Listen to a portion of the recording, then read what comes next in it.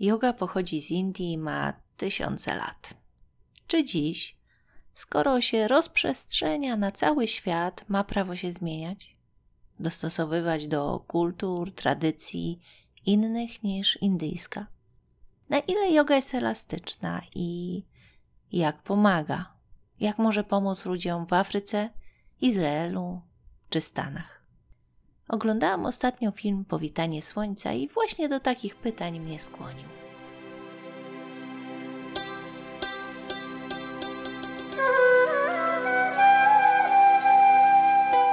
Autor filmu Powitanie Słońca, Stefan Haskell, przemierza różne strony świata, żeby pokazać tamtejsze oblicza jogi, a także pokazać, jak joga zmienia życie tamtych ludzi. Haskell jest Francuzem. U niego zaczęło się od choroby. W roku 2006 stracił czucie w nogach. Jak się okazało, przepuklina kręgosłupa wywołała paraliż. Haskell odczuwał ciągły, ostry ból. Nie było pewności, czy będzie mógł jeszcze chodzić. Rozpoczęto standardowe postępowanie. Rehabilitację, a oprócz tego Haskell otrzymywał ogromne dawki leków różnego rodzaju, od przeciwbólowych do przeciwdepresyjnych. Choroba, ból, zagubienie, słabość. I wtedy lekarz zaproponował jogę. Tak autor trafił na zajęcia według metody Iyengara. Z czasem odkrył w jodze nie tylko fizyczność i w filmie powołuje się na słowa BKS Iyengara. Joga uczy nas leczyć to, czego nie trzeba znosić i znosić to, czego nie można wyleczyć. Jak mówi jedna z nauczycielek, choroba pojawia się, kiedy nie ma przepływu energii w ciele, stąd lecznicze działanie jogi, bo ona ten przepływ przywraca. Przepływ, swoboda, lekkość to dotyczy każdej dziedziny życia. Elastyczność w myśleniu, delikatność w odczuwaniu, łagodność w działaniu, wrażliwość, otwartość. Bez nich pojawia się zamknięcie, zablokowanie, spięcie. Wtedy nie ma rozwoju. Haskell mówi, że joga ma zdolność odbudowywania życia ludzi, których przygniotła rzeczywistość. Tak właśnie było z nim. I dlatego postanawia nakręcić film o jodze, pokazać jej terapeutyczne działanie. Na świecie jest mnóstwo miejsc, gdzie ludzie potrzebują wzmocnienia, zmiany i joga może ich w tym wspierać. Jak mówi Haskell, moje poszukiwania wykraczają poza bariery wzniesione przez człowieka. Dlatego wyrusza on w podróż po różnych kontynentach. Odwiedza Stany Zjednoczone, m.in. więzienie San Quentin. Jedzie do Afryki, gdzie jogi uczą się członkowie plemienia Masajów. Tam odwiedza również więzienie dla kobiet Langata i szkołę dla głuchoniemych. Jedzie do Izraela, do środowiska ortodoksyjnych Żydów i do Indii, do samego mistrza Iyengara. Haskell dzięki jodze pokonał najtrudniejsze etapy choroby. Dzisiaj chodzi, nie używając laski. I prowadzi normalne życie. Powołuje się na książkę Drzewo jogi Iyengara. Dla Haskella ta książka jest źródłem siły, bo autor, BKS Iyengar, też przeszedł przez piekło pogarszającego się stanu zdrowia. Był osobą bardzo chorowitą, słabą i to dzięki jodze stał się mocny, charyzmatyczny, i długowieczny. Jego córka, Gita, też miała to doświadczenie. Już w wieku nastoletnim nie dawano jej szans na przeżycie. A pokonała to z pomocą jogi. Iyengar przystosował techniki jogi tak, żeby pomóc osobom cierpiącym. I z jego pomocą wyzdrowiało wielu ludzi, którym medycyna nie dawała nadziei. W filmie spotykamy również samego mistrza Iyengara. Kiedy autor do niego przybył, mistrz obchodził 94. urodziny. BKS Iyengar mówi, że istnieje 7 poziomów zdrowia. Fizyczne, etyczne, psychiczne, intelektualne, świadomościowe, sumienia i boskie. Utrzymanie kondycji to nie zdrowie, bo to tylko jeden poziom. Joga działa na wszystkich poziomach, a człowiek jest zdrowy i szczęśliwy tylko wtedy, gdy każdy aspekt jego życia jest zadbany. No więc co nowego znajdujemy w tym filmie? Czego nowego możemy się dowiedzieć o jodze? Joga jest ponadkulturowa. A jak elastyczna? No wiemy, że pochodzi z Indii, ma tysiące lat. Znamy Patanjalego, 8 gałęzi jogi. To wszystko to mocny fundament i wielu z nas stara się trzymać jak najbliżej źródła. Ale odchodzimy od niego, czy też przekształcamy siłą rzeczy. Joga na zachodzie jest nieco inna niż w Indiach, a w Afryce?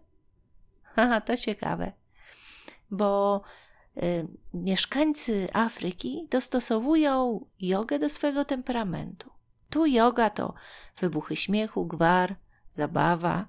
Jak mówi jedna z bohaterek, niemożliwe jest, żeby ktoś ćwiczył samotnie w ciszy.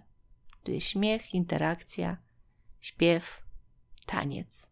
To takie przetłumaczenie jogi na afrykański.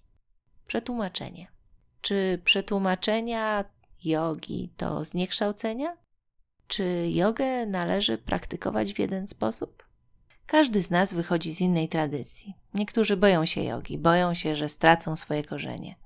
Tymczasem w filmie obserwujemy rodzinę ortodoksyjnych Żydów, którzy właśnie dzięki jodze weszli na drogę ortodoksyjnego judaizmu.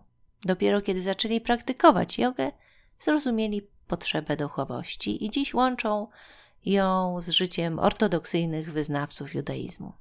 To Rachela i Abraham ze wspólnoty Bet Szemesz.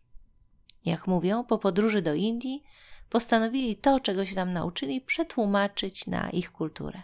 Wtedy przyjęli judaizm. Nic się w naszym życiu nie wyklucza, już na pewno joga nie wyklucza naszych tradycji, wierzeń, potrzeb. Joga nie odwiedzie cię od tego, co dla ciebie ważne. Ty tu rządzisz. Możesz czerpać ze wszystkiego, co jest dostępne, by tworzyć ten najlepszy dla siebie świat. Siłą rzeczy twoja joga będzie nieco inna. Ale czy te różnice nie będą raczej dotyczyły powierzchni niż najgłębszych znaczeń i zasad? Joga pomaga nam wchodzić na własną drogę, szukać wolności, daje nam pewność. W filmie zresztą pada takie zdanie. Każdy powinien znaleźć własną jogę. A jak joga pomaga ludziom na całym świecie? Paige, jedna z wielu bohaterów tej opowieści, przyjechała do Kenii nauczać jogi. Szybko się zorientowała, że jest narzędziem kolonializmu. Tworzy się bowiem podział: biali nauczyciele, którzy zarabiają dużo, i czarni uczniowie, którzy żyją z dnia na dzień. Zaczęła dążyć do tego, by wśród miejscowych jak najwięcej osób mogło zyskać status nauczyciela. Zależało jej, by rozbić ten kolonialny podział. Biali fachowcy, biali, którzy przyjeżdżają pomagać, a wzmacniają różnice i niski status miejscowych. Niektórzy dziwią się, jakim cudem joga ma zmieniać życie. No oczywiście, że to działa na subtelnych tonach. Tak jak mówi Paige, czy joga leczy AIDS? Oczywiście, że nie. Ale człowiek, który staje się silniejszy, zyskuje świadomość ciała, nabiera wiary w siebie, zaczyna dbać o siebie.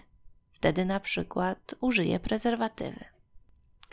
Więc nie, joga nie wyleczy cię z depresji, nie znajdzie ci pracy, nie odchudzi. Ale ten, kto ma w sobie moc, ma wyprostowany kręgosłup, ten ze wszystkim będzie sobie lepiej radził. W Izraelu poznajemy Arabkę, która chodzi na zajęcia jogi prowadzone przez żydowską nauczycielkę. Zanim dotrze na zajęcia, jedzie 2 godziny, mijając kolejne punkty wojskowe.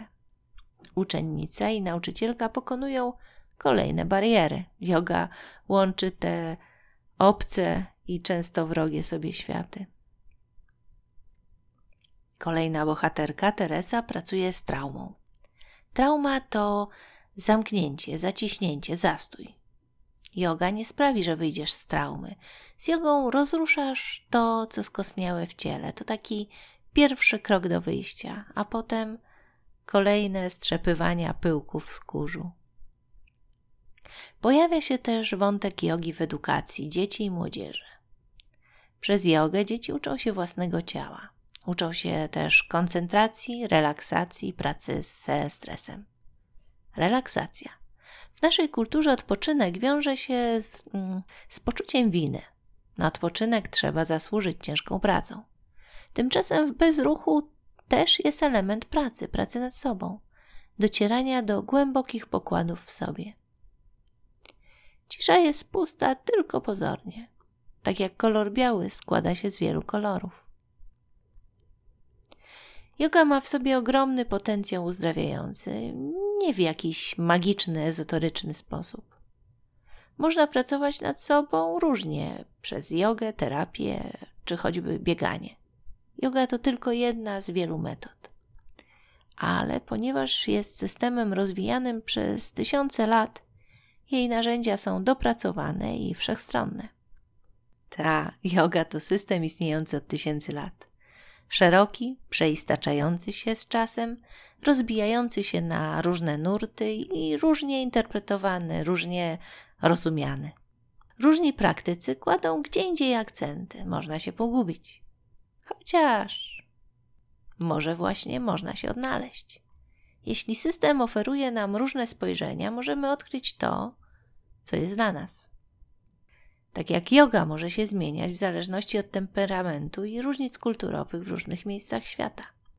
Pytanie, czy to dobrze, że się zmienia, czy źle? Czy to oznacza wzbogacenie, czy zanieczyszczenie tradycji? No tak pytam. Dziękuję, że tu jesteś. Pytajmy razem.